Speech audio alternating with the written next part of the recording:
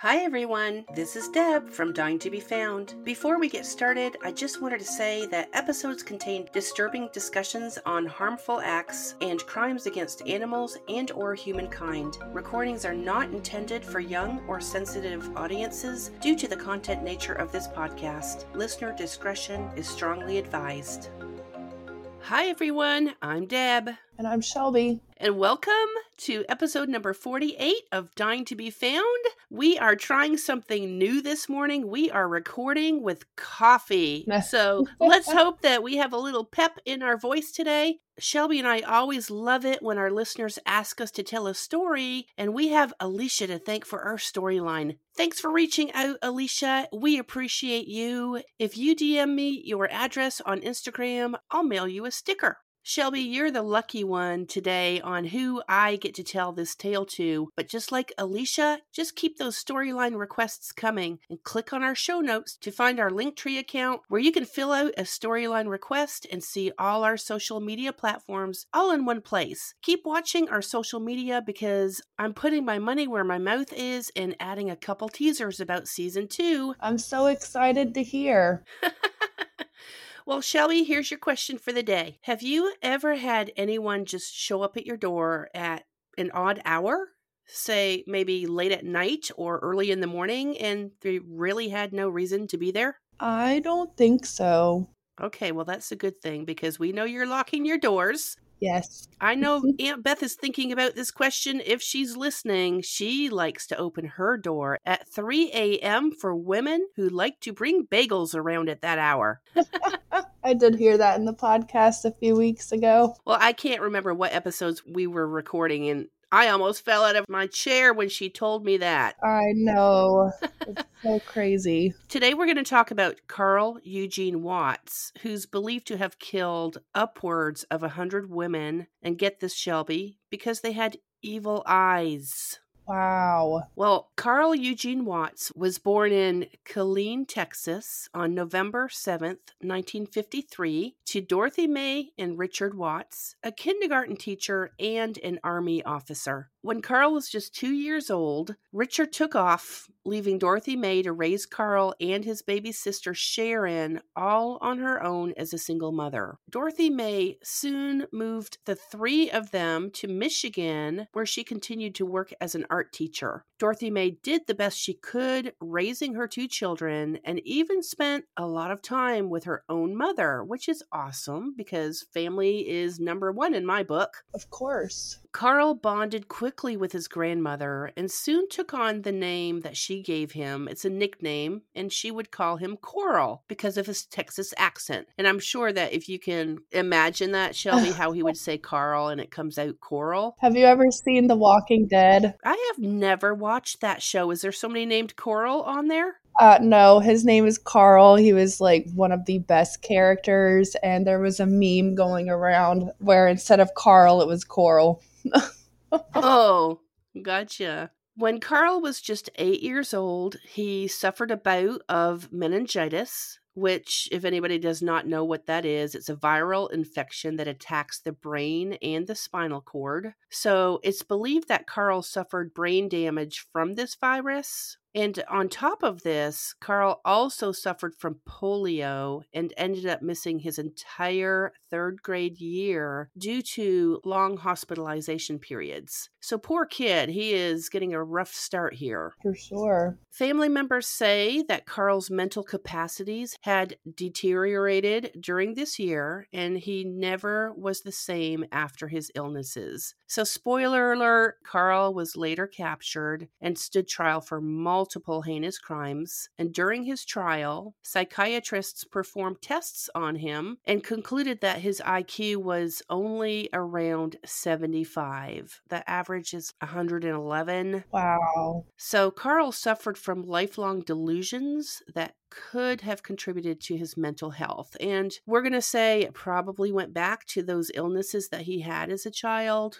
but feel sorry for the child here, not the adult. Yeah, absolutely. When Carl was 9, his mother remarried a man who had 6 kids coming into the marriage. and the couple had 2 more children after that. So between his step-siblings and his sister, oh my gosh, Shelby, the head count in the family was 10 kids and 2 adults. That's 12 people in one house. Yeah, that's a lot. Mm-hmm. Obviously, Carl got lost in the crowd and became somewhat invisible, which he didn't take it to heart, though. Carl simply internalized everything, including the fact that when he was around the age of 12, he began fantasizing about torturing and killing girls and women. Oh my gosh. So think about that for a moment. Isn't that crazy? Yeah, that's very young to start thinking about something like that. Oh, yes. As Carl reached adolescence, he went through the motions in school and only read at 4th grade level. He did take on a paper delivery route at the age of 15, but ended up attacking a 26-year-old woman during one of his morning routes. Could you imagine? Wow. Was he a big kid? He wasn't massively. He was probably just an average size. Nothing really stood out about him. Well, when the police tracked Carl down after that attack, he simply stated that he just felt like beating someone up. The end. Yeah, I just felt like beating somebody up. What? Yep. Carl was taken to the Lafayette Mental Health Clinic after this attack on his paper route and was medically diagnosed with impulsive and passive-aggressive tendencies. Remember now, he is only 15 years old. Yeah. On top of this diagnosis, the psychiatrist also reported that Carl was paranoid and had trouble controlling homicidal tendencies. Oh my goodness. Carl was ordered to receive outpatient treatment. So obviously he's going to go to work every day, but he's also going to have to stop by his medical facility and get some treatment on a regular basis. That's a lot for a 15-year-old kid.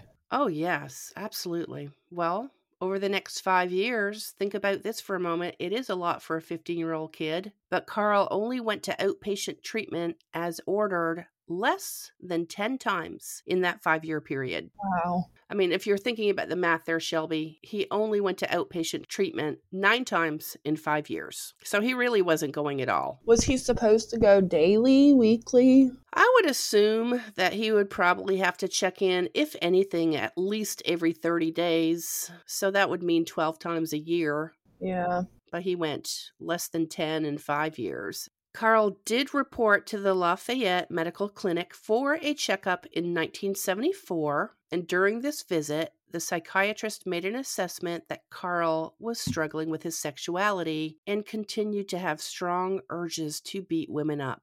Now, I don't know where that would come from. Maybe just the transition to the step family and all the dynamics? Who knows? Yeah, that sounds likely. That and his hormones going crazy at 15. Oh, yeah, absolutely. Well, I'm going to talk about a time period between 1974 and 1982. By this time, Carl was pegged as the Sunday morning slasher and killed at least 12 women. I'm going to provide you and our listeners a timeline of events in our show notes because, Shelby, the list is very extensive of Carl's victims, and I do always try to give Carl's victims a name, whether they survived or not. But again, there's a long list, and I do want to warn you that there is a pattern in this timeline of heightened violence as you go through it. And according to police, between 1974 and 1982, Carl went undetected because largely during those years, many jurisdictions in those days notoriously did not talk to each other. They simply treated their cases as local. So there was not a lot of communication between jurisdictions. Yeah, that makes a lot of sense.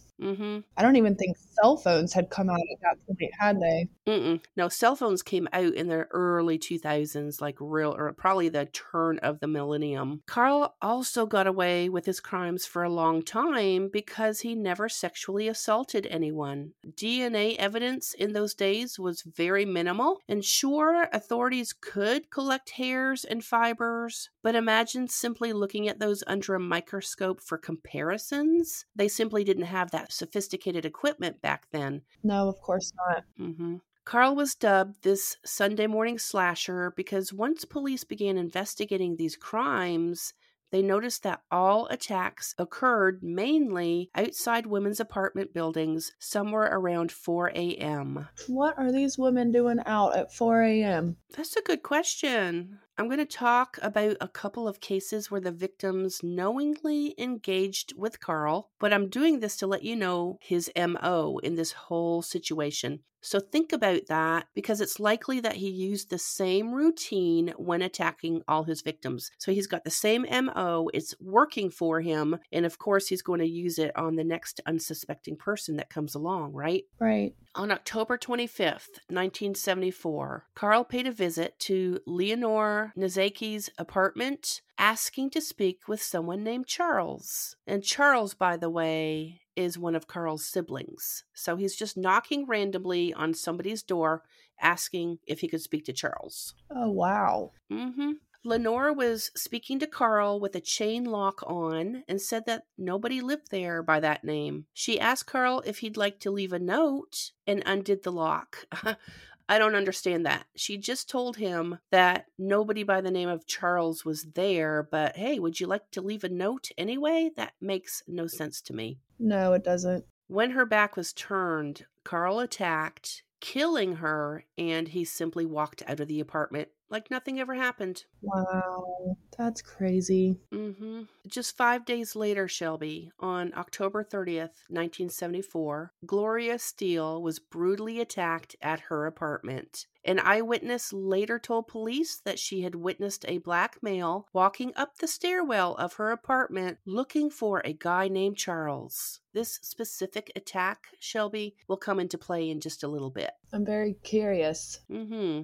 A few weeks later, Diane Williams, the property manager from the same apartment complex, noticed a man roaming around the property, looking for a man named Charles. Diane confronted him when he knocked on her own apartment door, and when she answered, he immediately attacked. But here's the clincher, Shelves, and divine intervention. The phone rang, and Carl was scared off when Diane was able to knock the phone off the hook and scream for help. Wow. Diane was later able to identify Carl in a lineup in December of 1974, and he was charged with assault. That's all they could get him for. During his hearing, Carl asked to be admitted to the Kalamazoo Mental Hospital as opposed to spending 45 days in jail. And he did end up spending 1 year in jail for his previous assaults on record, but at this point in time in 1974, he ended up in the mental hospital, which is good because he's had all those diagnoses, right? Yeah, for sure. But to me, it just sounds like he knows what he's doing. So even though he does have those mental issues, I don't know. I just find it, Well, yeah, he's very methodical because he's walking around asking for Charles. It works for him, so he's going to keep on doing it, right? Mm-hmm. Well, it does seem that Carl's took about a 5-year hiatus, mainly because, Shelby, during this time period, Carl got married and had a child. However, killings did begin again in 1979, and it's believed that in all, Carl had that upwards of 100 victims. And when I was piecing together my notes, Shelby, I saw the same brutality amongst Carl's victims. I really didn't want to go over that for the next several minutes. And that's why I put those in the show notes, because it's very thorough. You can see the timeline in a table. There's just too many to talk about. On December 1st, 1979, Helen Dutcher, age 36, was attacked, but one eyewitness was able to provide a sketch to a sketch artist with a drawing that actually resembled Carl Watts. That's interesting. Yeah, so that's the one that you would see on the news, right? Of course, it's going to get some national attention at this point. And throughout 1980, Carl conducted attacks on women at least once a month, if not more. He did take about a 2-month break late in the summer, and I believe that's when his wife ended up divorcing him during the summer of 1980, Shelbs. This may have been around the time that Carl was either acting erratically, or on his rampage. And that makes sense. He's going through a divorce. I'm sure there's a lot of emotions going on, so he's just going to look for Charles. When things started up again in the fall, Carl crossed the border from Michigan to Windsor, Ontario, and assaulted a woman named Sandra Delpe. She was 20 years old and coming outside of her apartment. Sandra did thankfully survive this attack. Oh, wow. Yeah, so Shelbs, I'm actually pretty familiar with this area that Carl committed his crimes because whenever I visit Aunt Beth up in Canada, I fly to the Detroit airport and end up driving the rest of the way. And you actually have to pass through Windsor as you cross that border from Michigan on the way to Aunt Beth's house. I don't know if you remember this because you were probably 13 when I took you there. Yeah, I was so sick. Oh. Like, I think I had strep throat. Oh, gosh. You might have that right now. You should probably go to the doctor. Yeah, I probably should. In all, Carl committed at least 8 murders in Michigan before he decided it was time to leave town because he was beginning to get some heat from the police. Like I said, that sketch was on the news by then, and authorities had placed Carl under 24-hour surveillance. Wow. After his 2 attacks in Windsor, Carl headed back to his roots and relocated to Texas, but not for nostalgic reasons, Shelby. Carl went to Houston, Texas in the late 80s to blend in to what at the time was known as the murder capital of the United States back in the 80s. Oh my gosh. Wow. Which I did not know that because we know that is not the case today. I didn't know that either. The Michigan police were able to track Carl to Texas and even warned the police there of his presence. So they are starting to communicate, which is a good thing. However, between October 1980 and May 1982, Carl committed 11 more attacks against women where only 2 survived. Oh, that's so sad. Yeah. And during these 2 attacks, Carl broke into an apartment where Melinda Aguilar and Lori Lister were roommates. Earlier in the day, Carl had attacked Lori, leaving her for dead. When Melinda arrived home from work, she discovered Lori and immediately was attacked herself. Oh. I don't know if he knew a second person was going to come along, but Carl had his work cut out for him because neither woman had died at his hand. As he dragged Lori upstairs and began filling up the tub to finish the job by drowning her, Shelby, renegade Melinda dragged herself out of the apartment and got to a neighbor's house for help. How amazing is that? That is amazing. Very brave.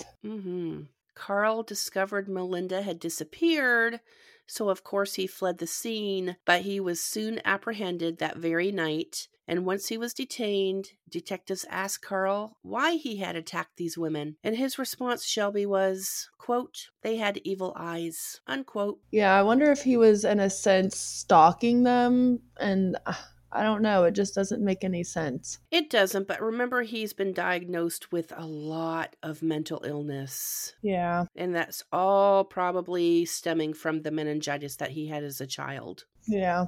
Upon investigation, Texas authorities did not feel like they had enough evidence to convict Carl for the attacks placed on Melinda and Lori from that night that he got arrested. But we do know that Texas is known for the death penalty, right? Yes. Well, prosecutors offered Carl immunity if he would provide information on the other murders. He agreed to these terms and pled guilty to burglary with the intent to kill when he entered Melinda and Lori's home, which could potentially put him behind bars for 60 years. Okay, well, that's good. At least they're going to get him behind bars. That is good, but for all of the attacks that he made, 60 years just doesn't sound like enough. No, absolutely not. But let's just say that authorities are probably not quite aware yet how many attacks he has made on women. That's true.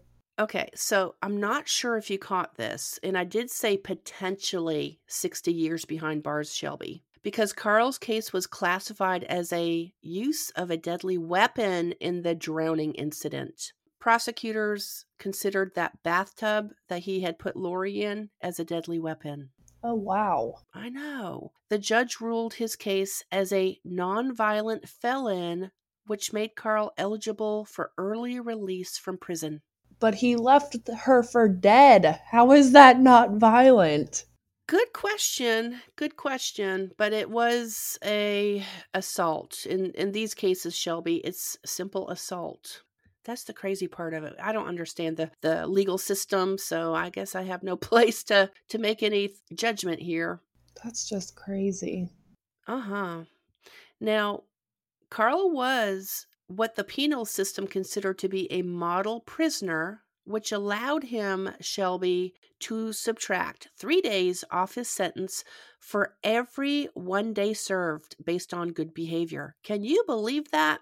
No. This gave Carl a release date of May 9th, 2006. I think at the time there was a lot of overcrowding in the prison systems. I don't know if they tried something new, but yeah. What do you think about getting those 3 days off his sentence for every 1 day served? I don't know. That's just silly. In 2004, Carl's release date undoubtedly created public outcry, obviously. I'm sure. Mm-hmm. If you look at the timeline, we know the wheels of justice do not act swiftly, so people knew at least 2 years in advance that Carl would receive an early release date. They came up with the 3 days off for every 1 day served, so everybody was able to calculate when that release date was going to be because it was announced, and this obviously did not sit well with the public, nor with Mike Cox, the Michigan Attorney General at the time. Now remember, he was attacking a lot of women in the Midwest, and then he made his way down to Texas. So obviously the Michigan Attorney General did not have this case on the back burner. After the Texas judicial system announced that Carl Watts would likely get that early release, Mike Cox made an appeal to the public for anyone and everyone to come forward with any information on the Carl Watts murder cases in Michigan that could inevitably put him behind bars once again. Wow. Because Carl may have received immunity for his testimony in the Texas murders, that did not apply to the Michigan murders. That is a good thing, Shelby. That's one smart attorney general. Yeah, he is. From this plea, naturally, witnesses did come forward. One man who I had mentioned that had come forward back in December of 1979, he was the one that gave that description to the sketch artist that resembled Carl Watts. He came forward, Shelby. Well, good for him. Yes, absolutely. Well, Carl did go on trial in Michigan, but the jury did not feel that this witness's testimony held up. But because the judge ruled that the jury could hear Carl's confessions from the Texas cases, Carl was sentenced to 2 life sentences at the Lafayette Clinic, which is that mental hospital that I had told you about, without the possibility of parole for the murders of Gloria Steele and Helen Dutcher. Well, that's good. Absolutely. At least he got those charges put on him. Mm-hmm.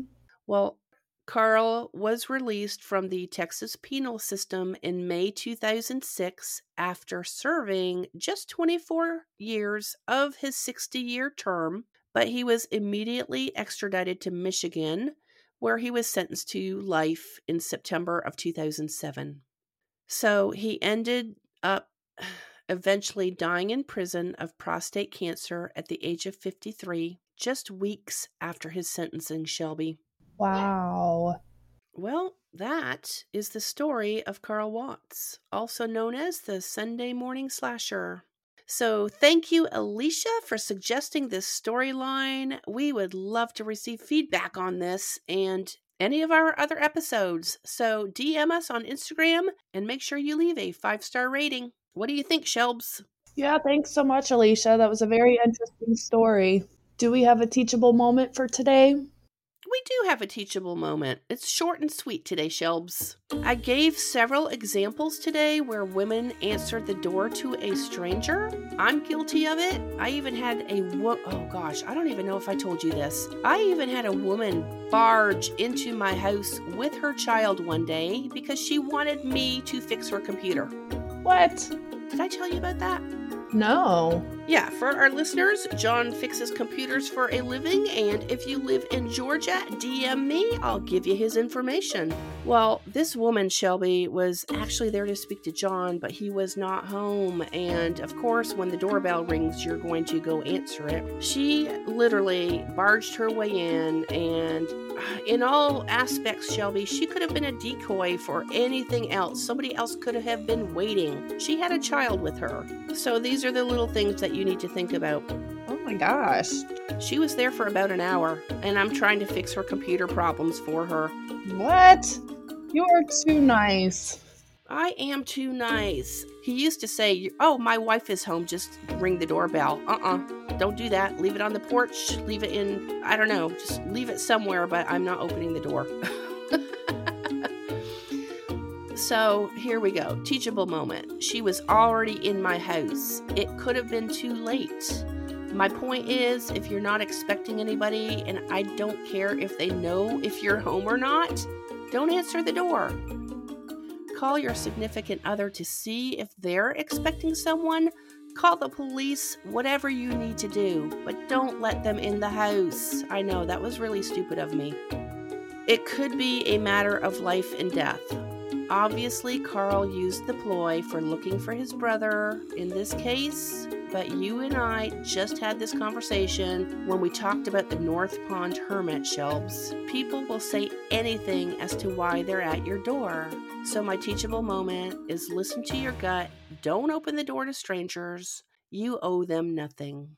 That's exactly right. So there we go. There you have it. The story of Carl Eugene Watts. Well, thanks. That was a good one. That was a pretty good one.